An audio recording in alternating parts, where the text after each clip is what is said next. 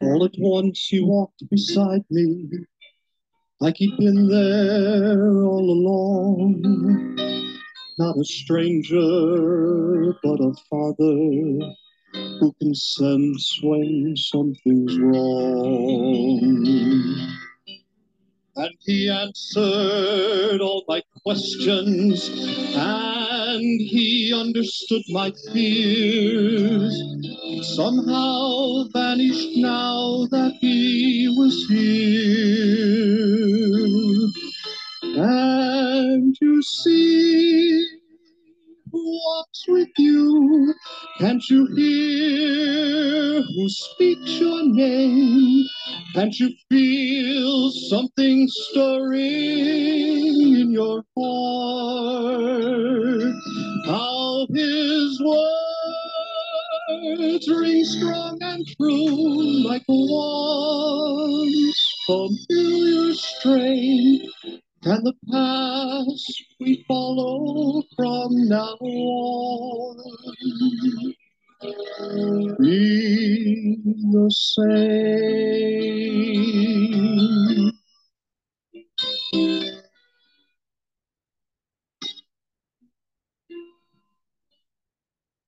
I couldn't bear for him to leave me, and I begged him please to stay, spend the evening, a few moments before he went his way.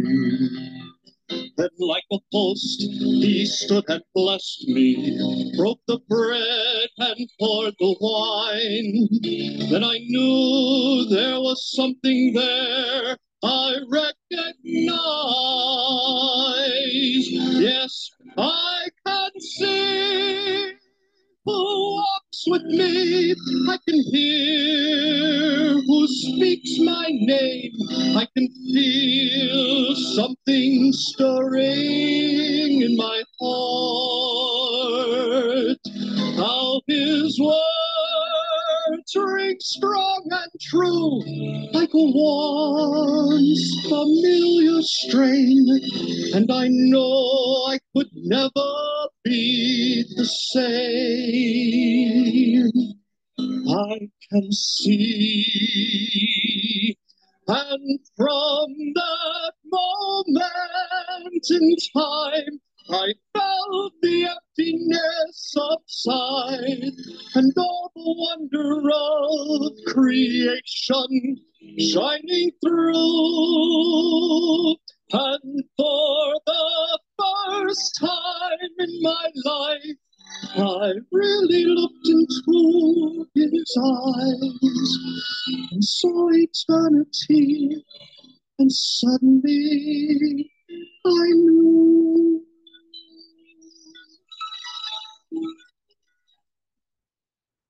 Yes,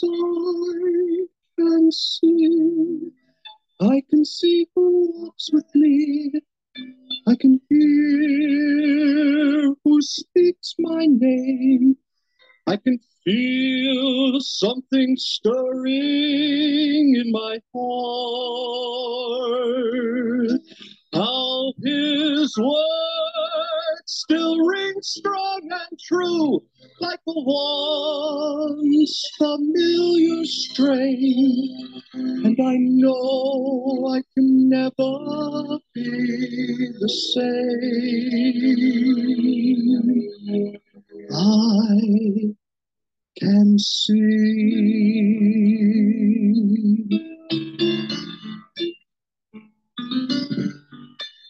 I can see. I can see.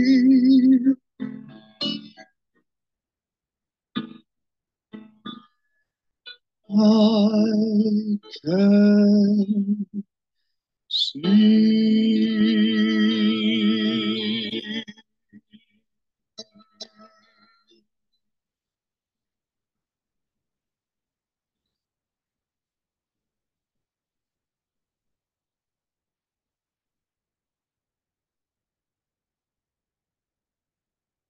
Thank you, Mark, Steve, choir, for this wonderful, worshipful music.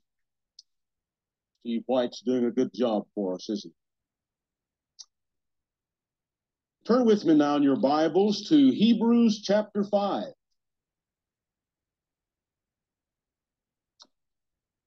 A month ago, we studied Pilgrim's Progress, that great Christian classic. The burden of the scripture this morning is that pilgrims must make progress. Look at chapter 6, verse 1. Let us press on to maturity. Let us go on. Let us go forward in the Christian life. The New Testament is full of references on growth. Brethren, do not be children in your thinking, but in your thinking be mature. We're no longer to be children, we're to grow up. Like newborn babes, long for the pure milk of the word, that by it you may grow.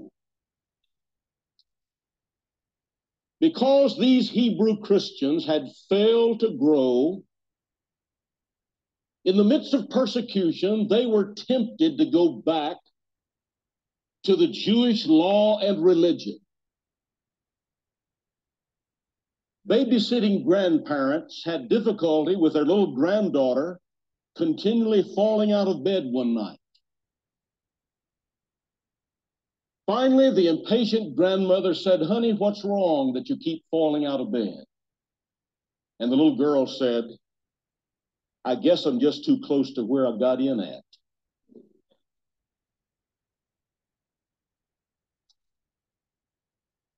Many Christians keep falling out and falling away because they're too close to where they got in at. And so the writer this morning is pointing his finger in our faces saying, it's time to leave the ABC blocks of nursery theology and press on to maturity. Here's the outline. We begin by looking at the need for growth, and then we move on into chapter 6 and look at the call to growth. And then we're going to see the results of growth and the means of growth and the very basis of growth, the life that we have in Jesus Christ. Now, if you will, look at verse 11. The rest of chapter 5, the writer is showing the spiritual immaturity of the readers by measuring them against their response to the Word of God.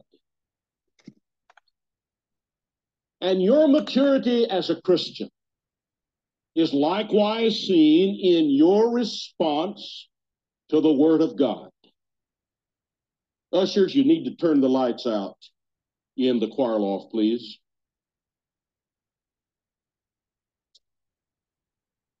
In verse 11, he talks about their attitude toward the Word. Concerning him, we have much to say, but it is hard to explain since you have become dull of hearing. These believers started their backward journey by drifting from the Word, by doubting the Word, and now we find that they have become dull of hearing. That word means slow, sluggish, senseless, forgetful. They're like an old Negro maid that we had back in Virginia who had arthritis. And she says, I moves, but I moves like cold molasses. And so these and people today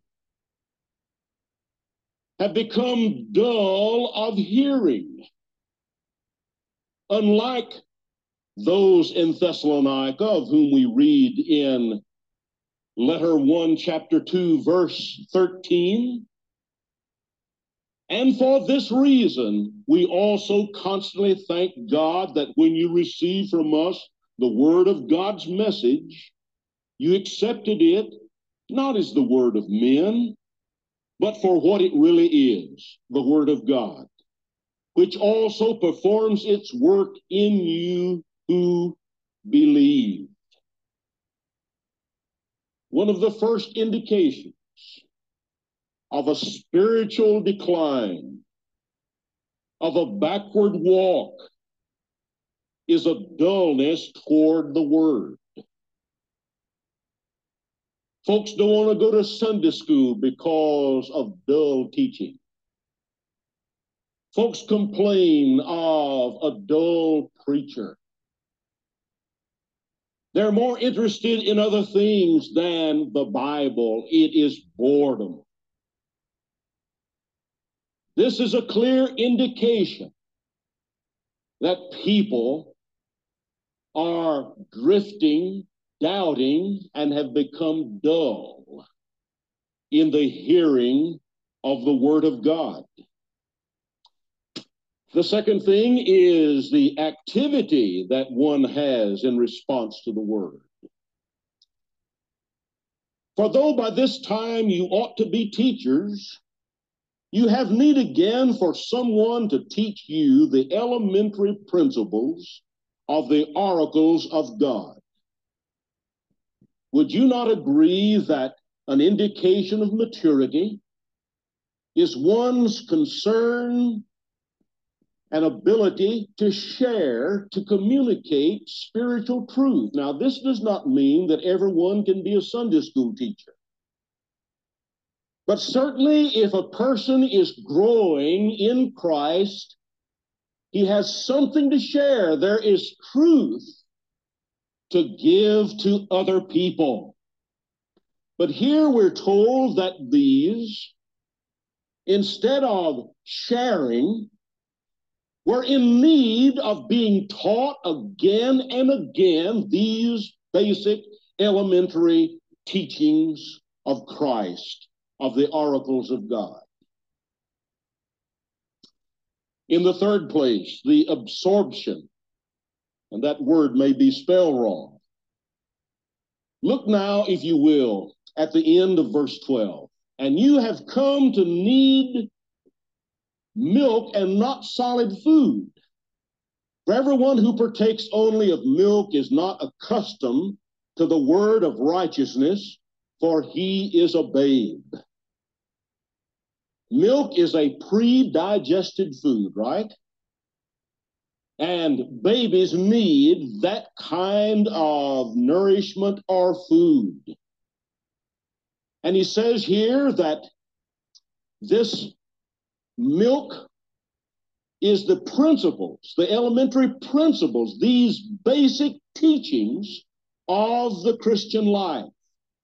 We begin the Christian life on the finished work of Christ. We continue the Christian life by the unfinished work of the Holy Spirit as he opens the Scripture to our lives. And then the application of the Word. But solid food is for the mature, who because of practice have their senses, their spiritual senses, trained to discern good and evil. The purpose of knowing the Bible is that we will make application to our lives, that it will affect our daily walk. And as we learn to apply the truth of God, what happens? We exercise the spiritual senses in which we're able to discern, to decide between what is good and what is evil. As you know, a baby will put anything in their mouth. One time, John Mitchell had worms in his mouth. And you see, baby Christians will put anything in their mouths. They'll listen to any radio or television preacher, and unable to determine whether he is true to the scriptures or not. An immature Christian, I say, will go anywhere and do anything on the Lord's day because they haven't applied the truth of the scriptures to their lives. An immature Christian will look at anything on television because they have not applied the truth of the Bible to their lives. Immature Christians will not tithe, they give erratically because they have not applied the truth of the scriptures to their lives. Now, many of us have been Christians for many, many years. But the issue is, are we growing? Are we still immature? As we're growing older, are we growing up in Christ? Browning said, man was made to grow and not to stop. How desperately we need, as we grow older, to grow lovely. Let me grow lovely, growing old. The many fine things, laces and ivory and gold and silks, need not be new. And there is healing in old trees, old streets and glamour old. Why may not I, as well as these, grow lovely, growing old? Are you getting sweeter and more lovely, easier to live with as you grow older? As we come now to chapter 6, we come to a very weighty problem passage. Through the years, people have debated the interpretation of verses 4 through 6. The chapter opens with a call to growth. Therefore, leaving the elementary teachings about Christ, let us press on to maturity. Literally, the phrase press on should be translated, let us be carried forward. You see, Christian growth is basically the work of God in our lives as we submit, as we cooperate. God has begun a good work in us. And it's God by His Spirit and His Word that moves us forward. And so when He says, let us press on to maturity, literally He is saying, listen, let us cooperate with God as He would enable us to make progress and to go forward. The normal Christian life is one of growth, of development, of expansion. But the writer here warns the readers that if you just live with those basic elementary teachings of Christ, then you will not be able to press on to maturity. He mentions 6 basic truths in Christian doctrine. Repentance from dead works and faith toward God. One comes to the point that he recognizes something is wrong, and he not only feels sorry for that wrong, but he turns from it. That's repentance. And then in trust, he turns to Jesus Christ, That is faith. Of instruction about washings, I believe it says baptism in the Authorized Version, and laying on of hands. These two basic teachings concern one's relationship with the local body, the church. Through baptism, one declares his faith and becomes a part of the body of Christ. The laying on of the hands more than likely spoke of some blessing that a member of the church received when hands were laid upon them in prayer, or perhaps the ordination or the commissioning of some individual for a special service. Then he mentions two future events: the resurrection of the dead, the resurrection of the believer and of the lost, and eternal judgment. Now, all of these are important Christian truths, but they are referred to as the elementary, basic teachings of Christ. And if we are to grow, to press on to maturity, we've got to go beyond just salvation by faith, baptism, the resurrection, and a coming judgment. But you know, that's as far as some people ever get in their understanding of the scriptures. We've got to go on beyond that. Now, because of the seriousness of this thing of drifting, of failing to grow, the writer brings us now to a passage that is very difficult to interpret. Winston Churchill once said of the Russians' war actions that they are a riddle wrapped in a mystery inside an enigma. Well, you could say that about this passage of Scripture. These verses are one of the most difficult and most controversial passages in the Bible. Let me share with you three of many interpretations given to verses 4 through 6. First of all, there are those who believe that this teaches the sin of apostasy. Look at them.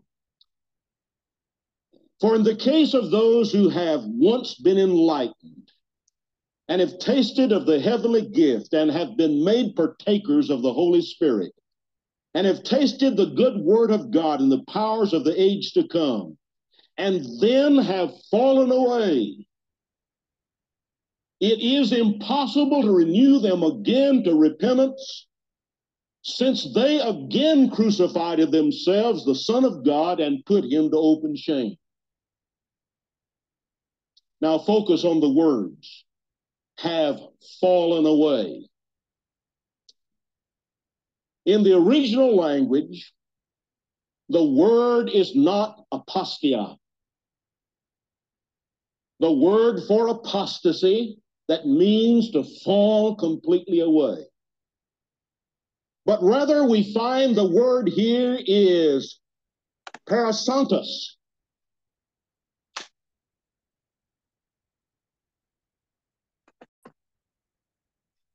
You believe that you can return and be saved, right?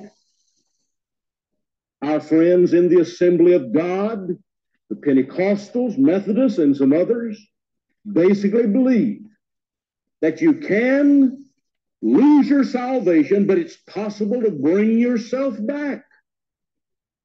But what does this passage say? Then have fallen away, it is impossible to renew them again to repentance, since they again crucified to themselves the Son of God and put him to open shame. That passage says that if you lose your salvation, you cannot come back and repent and accept Christ again, because you would be saying, Lord Jesus, you couldn't keep me saved the first time. You were not adequate to make me secure when I first came, so I need to come and see if you can do it again. That is not what this passage teaches. Others interpret the passage to refer to those Hebrews who came under the influence of the teaching and preaching, the conviction of the Holy Spirit, but never came to the point that they were born again, that they actually were saved. And so they're saying that the writer is referring to people who just came to a point without really being saved. Look at the passage, verse 4. In the case of those who have once been enlightened. The word means enlightened once and for all. It's the same word that is translated in chapter 10, verse 32 to indicate a true experience of salvation. And then look, if you will, at what else he says. Have been enlightened and have tasted of the heavenly gift and have been made partakers of the Holy Spirit. There are those who claim that this simply refers to those who just sampled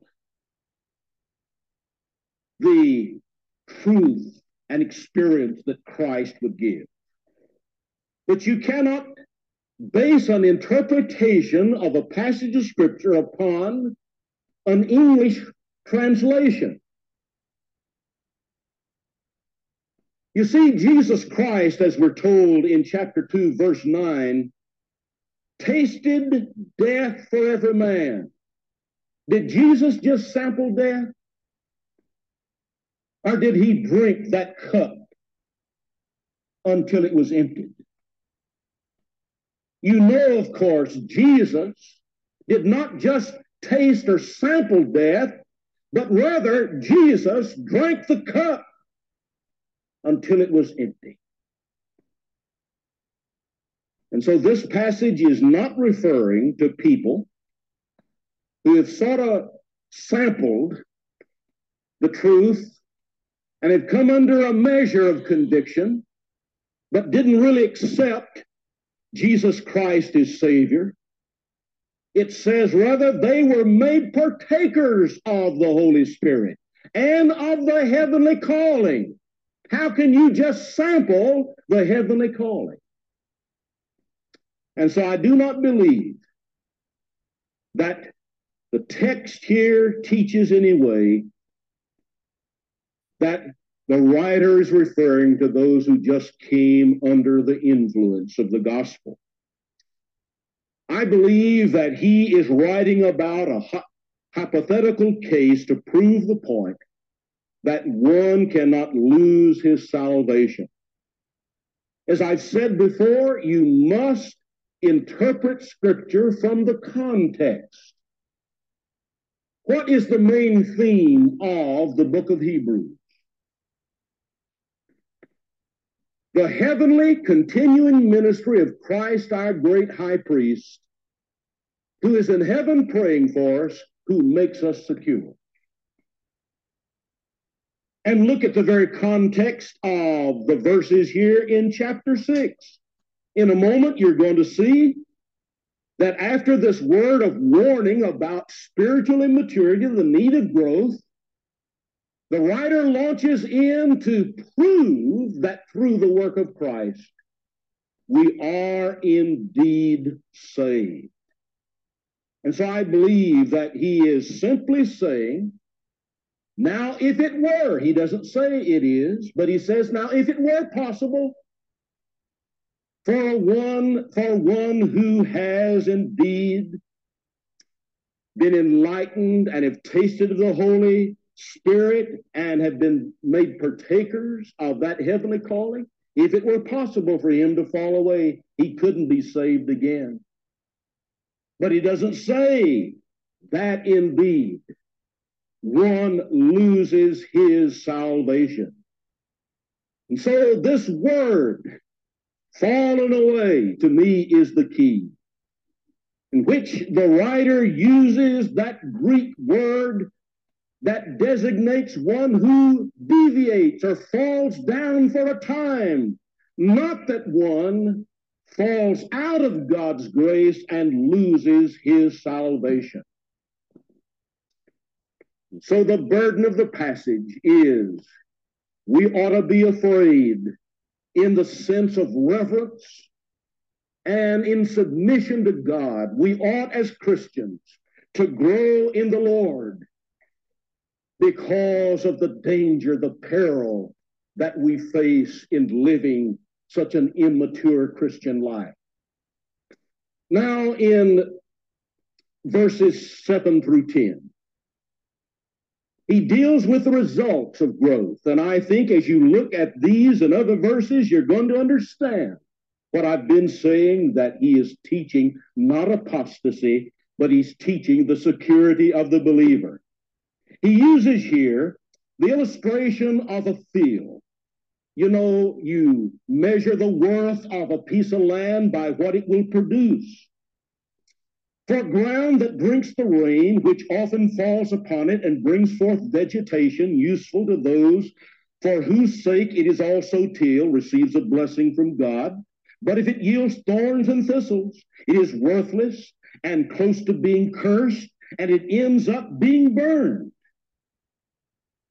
But, beloved, we are convinced of better things concerning you. You are not like that field that is worthless, for you have given evidence. You have shown results of Christ in your life. Look at it in verse 9. We are convinced of better things concerning you and the things that accompany salvation. Now, could he have been writing to people who had lost their salvation and said that? Things that accompany salvation. Even though they were weak, immature, and threatening to turn back to the law, yet he is saying there is evidence in your life of a work of God. We are confident as we see various results of Christ in your life. Boy, what a sermon that is. Let me ask you, as you look at your life, or better still, as your companion, your children look at your life, do they see things that accompany salvation? Is there evidence in your life that something has happened, that you're changed, that you are growing in Jesus Christ? My friend, if there is life, it will show itself in one way or another, in spite of all the weakness and failure that may sometimes characterize our lives. Move on now to verses 11 and 12 and consider here the means of growth. And we desire that each one of you show the same diligence so as to realize the full assurance of hope until the end, that you may not be sluggish, but imitators of those whose faith and patience. Now, while it is God at work in us, while it is God who carries us along in the Christian life, the writer says, you've got to do your part. You've got to be diligent. You've got to imitate these who had faith, who were steadfast, these who did not give up. You have got to follow after these people. There must be diligence in your life as a Christian. You see, choir, God works in your life, but you've got to cooperate. There are definite disciplines. There are actions. There are involvements. And the reason we plead for you to get involved in Bible study,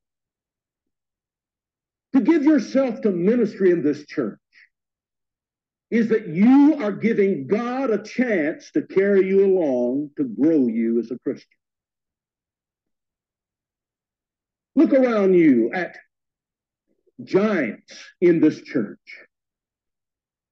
And the reason that they are mature in Christ, solid as a rock, is because they have had faith and steadfastness. And so the means of growth is you've got to be diligent. You've got to work at it. You've got to get involved. You can't just sit on the sideline and watch others and listen to teaching and to preaching. The Word of God speaks to you. There are things that you must do. Be you not only hearers of the Word, but also doers. Now, let's wrap it up and look at the basis for growth. The basis of growth is found in the truth that indeed we are saved and we are secure in Christ. The basis of growth is that there's life. And because there is life, we can grow in the Lord Jesus. You see, unless someone would interpret this passage, this warning, this exhortation for growth, to indicate that one could lose their salvation, we find now in verses 13 through 20 that the writer gives a tremendous argument for the assurance of eternal life. The spiritual progress that we ought to make is not on the basis that we're afraid God is going to condemn us, but in a holy submission to God, we trust Him to do it for us. He gives us three arguments for our security. First of all, God's promise. Verse 12 ends that they inherited the promises. And then he uses the example of Abraham. God gave Abraham a promise that I will surely bless you and I will surely multiply you. But it took how many years for God to fulfill that promise to Abraham? 25 years, wasn't it? For a long time, Abraham just lived on the promise. He didn't experience the fulfillment. He was living in hope. And the writer is saying here, listen, God has given us the promise that we have life in Christ, that we have eternal life, that we will never be lost. And so, like Abraham, we must rest on the promise. Secondly, he talks about God's oath.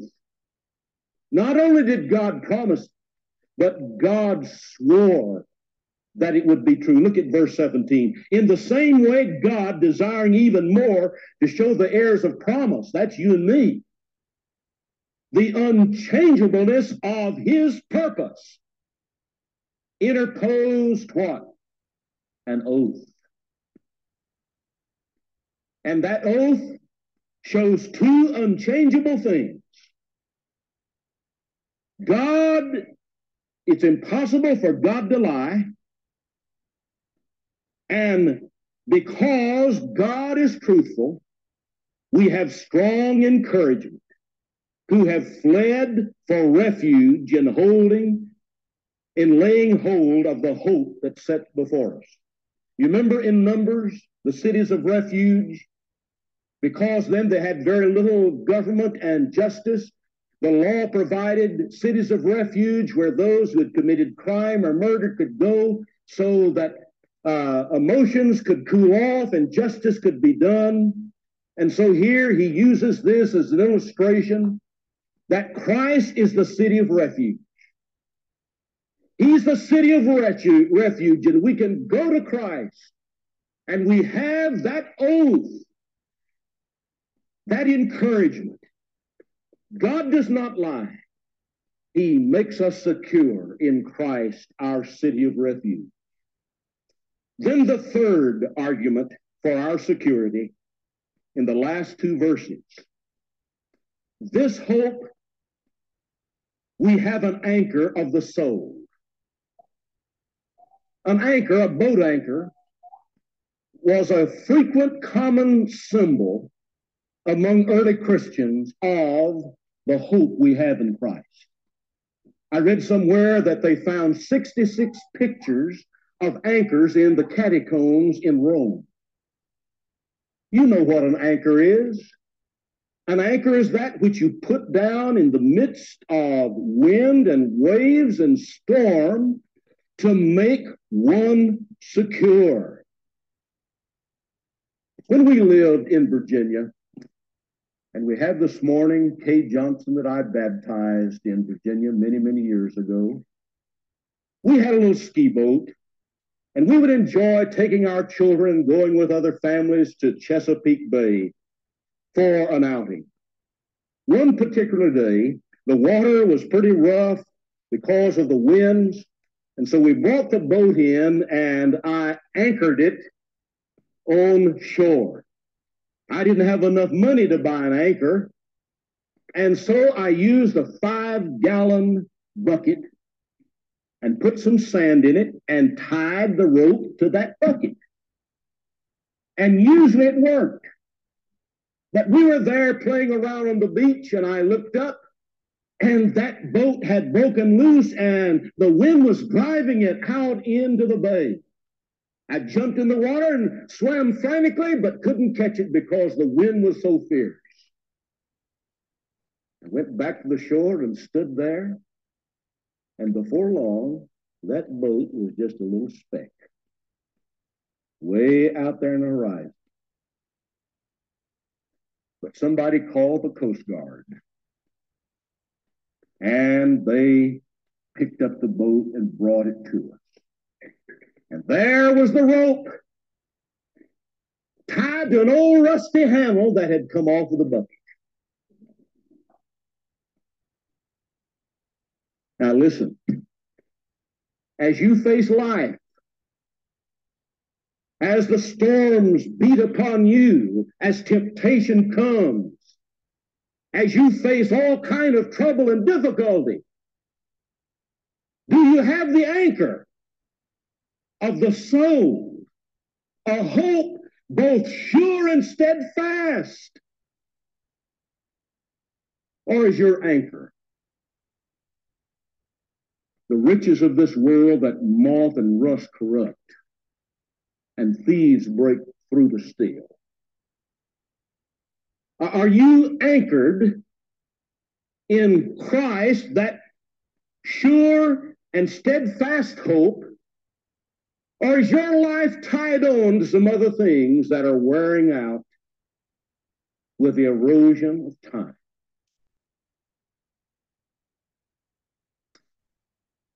A boat anchor anchors one down, doesn't it?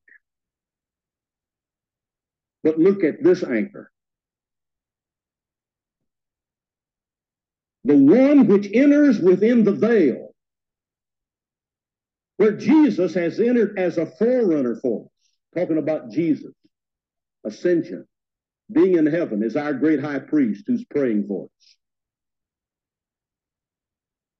And so you see, our anchor is not one that pulls us down, but one that pulls us up. It's the anchor of Christ in heaven that holds us, that makes us secure, that gives us this sure and steadfast hope of the soul. Did you look at the front page of the paper this morning? A picture of Ron McNair holding his 2-year-old son, Reggie, after his successful space shuttle flight in 1984. Ron McNair didn't return this time to hold little Reggie. The little Reggie's mother, who works at the Space Center in Houston, is a Christian. And she has said to Reggie and the other children, Daddy is in a spaceship with God. And the byline was, Reggie believes that his daddy is in a spaceship with God.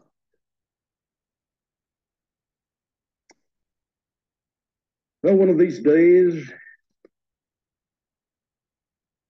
there are going to be some reverses in life, financial, health-wise. One of these days, you're going to lose your companion. One of these days, you're going to face some traumatic experiences that will buffet and try you. Oh, what a difference it makes when that day comes to be able to say, when darkness seems to hide his face, I rest on his unchanging grace, and every high and stormy gale my anchor holds within the veil. I invite you today, tie your life by faith to that anchor, Jesus Christ. For some of you who today, if tragedy would come into your life, would not have an anchor, come on today, trust Jesus. Give yourself to him. Start out with the elementary teaching, but then go on. How many of you today know Christ, but your anchor is not secure? You're tying your life to other things. The priorities of life are not what they ought to be. Some of you today would be shaken if suddenly you were to lose your job, as Neil testified, or lose some loved one in death. But when you've got an anchor, you're able to stand as Neil did and praise God who's adequate. There's some of you today who live in this area. We want to invite you to come and be a part of this church. That is an aspect that accompanies salvation. If you're not tied into a Bible teaching church, unless you're involved, unless you have given yourself to disciplines of the Christian life expressed in a loving body such as this church, you'll never grow as a Christian should. I want to ask you today, if you're not tied on to Christ through the church, to come on and cast an anchor with us. Some of you singles that need to do that. There's some of you couples that need to do that. There's some of you who have come for the first time and God has spoken to your heart this morning. I want to invite you to do that. I want us to sing that wonderful old hymn, The Haven of Rest. It's 101 in your hymn book. As we sing, as we pray, as God is speaking to you, won't you come and make your decision? Step out and do so. Let's stand and sing. I saw inside exile was at a life's sea, so burdened with sin and distress,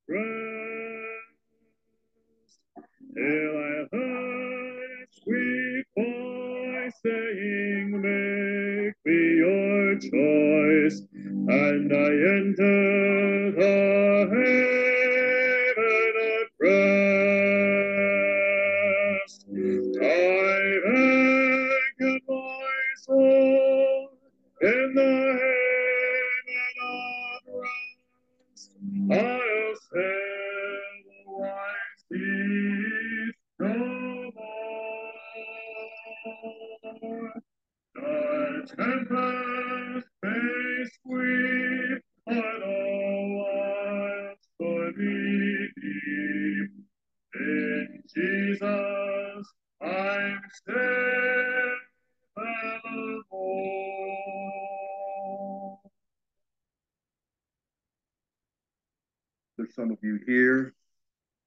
in your heart know that there's a decision you should make for Christ and the church. You see, the devil, his name means a murderer. The work of the devil is to destroy God's creation. And the way that he attempts to destroy us is to deceive us, is to put within our minds and lives things that are not so. And he's telling some of you now to wait. Don't do it today. Put it off. But I want to ask you to give yourself to the one who gives life, Christ. And in your heart, right now, do what the Holy Spirit would have you to do, won't you? As we sing the last stanza, come ahead. The song of my soul, since the Lord made me whole, has been the old story so blessed of Jesus who saved, whose soul will have a home in the haven of rest. I've anchored my soul in the haven of rest. I'll sail the wide seas no more. The tempest may sweep o'er the wide stormy deep. In Jesus I'm safe evermore. Heavenly Father, I just want to thank you for who you are. Father God, I pray right now, Lord God, for my brothers and sisters. If there's anyone that accepted you today, Lord God, I pray, Father God, that, Father, you will help them, lead them to a church that preaches the gospel, Lord God, that they may grow in you, Father God. And Father, right now, I thank you for Pastor JC and his word and his study in Hebrews, Father God. I pray, Father God, that every single one of us will put it into practice in the powerful name of Jesus.